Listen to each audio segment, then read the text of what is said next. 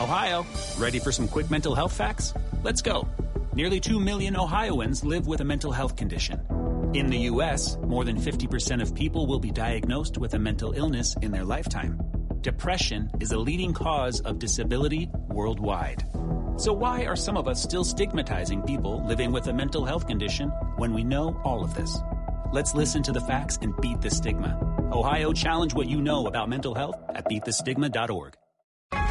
A common sense recap of the day's biggest stories. It's John Catsimatidis and Cats at Night on 77 WABC. And we are continuing now with Cats at Night. Rita Cosby being a fun sidekick to John Catsimatidis. We have in our studio, by the way, a great panel tonight. We have former New York Congressman Peter King, of course, the great Judge Richard Weinberg, and former Giuliani Chief of Staff Tony Carbonetti, who's got two great daughters, too, as well. We'll get to something nice to say. Yeah, we can say a lot of nice things about all of you guys. Oh, we can. I love you guys all. And, of course, we're talking about economy and inflation. And sadly, as you were just talking about, John, before the break, so many people also leaving from New York, going to Florida, going elsewhere. And our next guest, the great Charlie Gasparino of Fox Business, wrote a really powerful story about the flight of what's happening and current inflation. Charlie, what's going on? How you doing, John? How Good. you doing, Rita? Good to have you here, Charlie. Thanks. The point of the column, just to be clear, is it's kind of an old story that people are leaving the state. We keep updating it because they keep leaving, obviously. Right. So it makes it a news story. But the politicians in Albany, Robert, whatever, I don't know if I could say his name right. The budget director for New York State, Mojica, people in City Hall, they keep trying to spin it as a nothing burger. But now, and that not everybody's really leaving. Those numbers are suspect. But now it's coming out in prices of municipal debt. And to be real clear here, municipal bonds are bought essentially as a tax haven for and New York City and New York State sell a ton of it. It helps paper over all the deficits and all the crummy stuff they spend money on. There's not a ton of people that buy this stuff. If you're in lower income brackets, it makes no sense. You know what I'm saying? It really makes sense if you're part of the rich.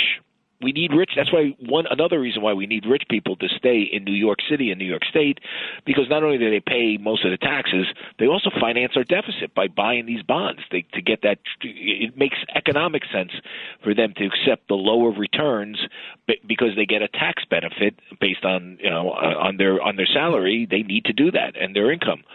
So what we're seeing now is prices of municipal bonds from New York City and New York State starting to go down and go down compared to other places like Florida where people are moving to. It's a fascinating sort of thing, and if it keeps going, it's one of the reasons you go into bankruptcy eventually. I'm not saying it's going to happen tomorrow. It's not.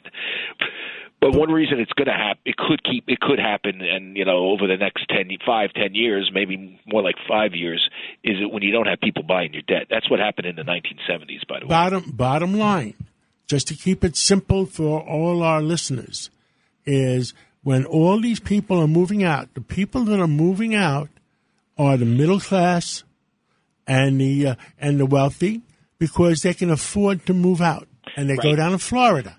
And we're replacing them with refugees from Central America that we have, instead of collecting taxes, we're paying them to come to New York. And Bill O'Reilly, I think, just said $2 billion in the budget. Or Tony, what you said? No, but that's right. And John, like you just said, we're replacing the high end. And Charlie, there's something else I want you to add to the next time you do the math. Take a guy like Carl Icahn. The city He's budget. down there. He's down in Florida. Yeah, he's moved down to Florida. The city budget office can tell you how much he paid in city taxes. They can tell you the state taxes. What they don't figure out is how much he gave away. Oh, that's he built true, too. Icahn Stadium. Or Ken Langone. Or all these other guys. All these guys that are great I will say this, philanthropy. though, about the immigrant issue. Many of our immigrants are incredibly hardworking. I don't want to. Oh, yes. You know that, John. And but we said, I didn't hear what O'Reilly said Charlie, about them. But my point is, we are pro-immigration, right, but we need checks and balances. No, I agree. And the issue is not even immigrants we're talking about. There are a lot of poor people in this city. There are a lot. This city is a pretty big welfare state, and the state is a pretty big welfare state. The numbers worked for so long because of certain things. For years for rich people who financed this welfare state, they could deduct some of it from their state and local, a lot of it from their state and local taxes. Charlie, if I could just interrupt you on that, this is Pete King. Also, you got places like Long Island, Nassau, Suffolk, that's middle-income families. Yes. That was a central part. And also, I supported that in Congress and fought against Trump on this because the rest of the country gets subsidized in everything. We were getting like 80 cents back in the dollar. In North Carolina, it was getting like $1.50 or something. Yeah, no, I agree. I agree with you. That's a separate. We could debate SALT deduction another time if you want, but I'm giving you all the reasons why it's less sort of appealing to live here. You can't deduct your state and local taxes. You got in New York City is let's face it is a war zone in certain places. Right. I was waiting for you to talk about crime. Charlie, my motto was born, raised, and will die in New York City. I told my wife once my youngest daughter goes to college, I'm moving out. I'm done. It's a war zone where poor kid gets shot with a stray bullet in the Bronx. I mean, it was just overall crime, 37%. 37%. And by the way, it's all over the place. You can walk around Manhattan, I get homeless guys screaming at me.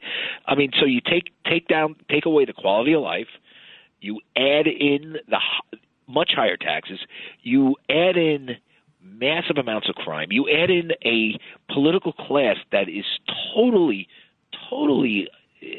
ignorant of these issues. You listen to Governor Hochul, or you listen even to Eric Adams speak. They seem like they don't know what's going on right in front of them. And I would say more about Hochul than Adams. Adams actually talks a good game. It's the action that he doesn't. Well, I like what he's doing with the homeless right now. He's absolutely right. It is not humane to let people sleep on the street. I mean, listen, we have the money, they were right? But sadly, very few actually took advantage of the services. But you got to keep going at him, right? At least he's trying. Homeless advocates were up in arms because Eric Adams did something smart. There are a bunch of homeless people living under the Williamsburg, the Brooklyn Expressway. We're in Williamsburg. What is the main road? I should know this because my wife grew up over there in Williamsburg. But they were living under the underpass over there, and they were shooting drugs. This is a neighborhood with kids in it. It was disgusting, and somehow the homeless advocates think that is more appealing and better for the homeless than moving them out because they're getting paid for these guys. Right. All they have to do is check in once a day, and those homeless advocates get paid. If you throw everything I talk to into a mix, there are people, and even more so now with technology, you can work in Florida more seamlessly than ever before. You could come up to New York and get we have good health care up here. One thing we do have, I always say this, it's called Langone Medical Because Center. people like Ken Langone raised private money and they made New York Hospital, NYU Hospital, one of the best in the country. But you could still use our hospitals even if you're domiciled down in Florida. So, I mean, think about what they've done. And by the way, there's not that many people that pay the bills here. And you've seen it in the municipal bond prices. By the way, if we can't sell municipal debt, New York City and state are done. That's what happened in the 70s. Absolutely. You had banks boycotting the debt because banks and insurance companies back then boycotting debt, but mainly banks because they weren't sure what was on the books of New York City, and we had a massive financial crisis that brought the city to its knees. Wow, Charlie Gasparino. By the way, before we go, Pete and Judge, I want you to repeat what you were talking about before the show. That on the moving vans that you're talking about. This is stunning. You got to hear this, Charlie. Charlie, it's Richard Weinberg. Pete and I did a show together, and one of the things that came out was 70%. This is Long Island now. We were talking about 70% of the moving vans that went into Long Island were there for the purpose of moving people out of Long Island. And that's stunning, Charlie. And what's amazing about it, that this is the same time that people are fleeing New York City because of COVID, and Long Island is supposed to be the great escape route. One of the Long Island politicians saying that how people are actually moving to Long Island. They are from Manhattan. Oh, you back up? Actually, they were definitely moving out of Manhattan to Long Island, but people on Long Island were moving out to Florida. Right. Yeah, I mean, it's not a good scene if you're just replacing those leaving. You want population growth, not stagnation. Absolutely, isn't that stunning? Well, Charlie Gasparino, great having you here on at Cats at Night. Really powerful column, and thanks so much for all you do to give us common sense and also to let people know the real numbers of what's happening. Charlie, what's the inflation number tomorrow? What's your guess? Oh, I don't know. High. Above 8%? What do you think? They were saying 8.4. I think it's going to be at least 8%. Well, but isn't it transitory, by the way? I thought it was transitory. I mean, here's the thing. Don't use fancy words and nobody knows what you're talking about. Putin's fault. Here's the thing. Yeah, that's Putin's right. That's right. In some ways, you definitely want the ruling class a turnover in the ruling class right now, but you don't want it at the expense of poor and working class people, which inflation is a tax on them. I'll tell you one last thing so everybody understands what's going to happen. If Schumer is not in a place to deliver money after November because you have a change in Congress, New York is in deep, I'm not going to say that four-letter word. We're not going to get the money that we got in the past, that's for sure. Yeah, I hope they didn't put it into the budget that's coming soon. Well, thank you, Charlie, and we'll talk again soon. All right, you got it, John. Talk to you soon. Bye. Let's take a break. And after this, we're going to talk about, Charlie was talking about all the money and inflation. Well, guess what? It is hitting the average family come Easter. That's and we're going to be talking to, it's going to be these numbers. Yeah, Bert Flickinger with some huge numbers on what it's going to cost you this Easter for clothes, even Easter eggs, all of that. Stay tuned, everybody. The peeps, as Tony was just talking about. That and much more on Cats at Night, everybody. Stay tuned.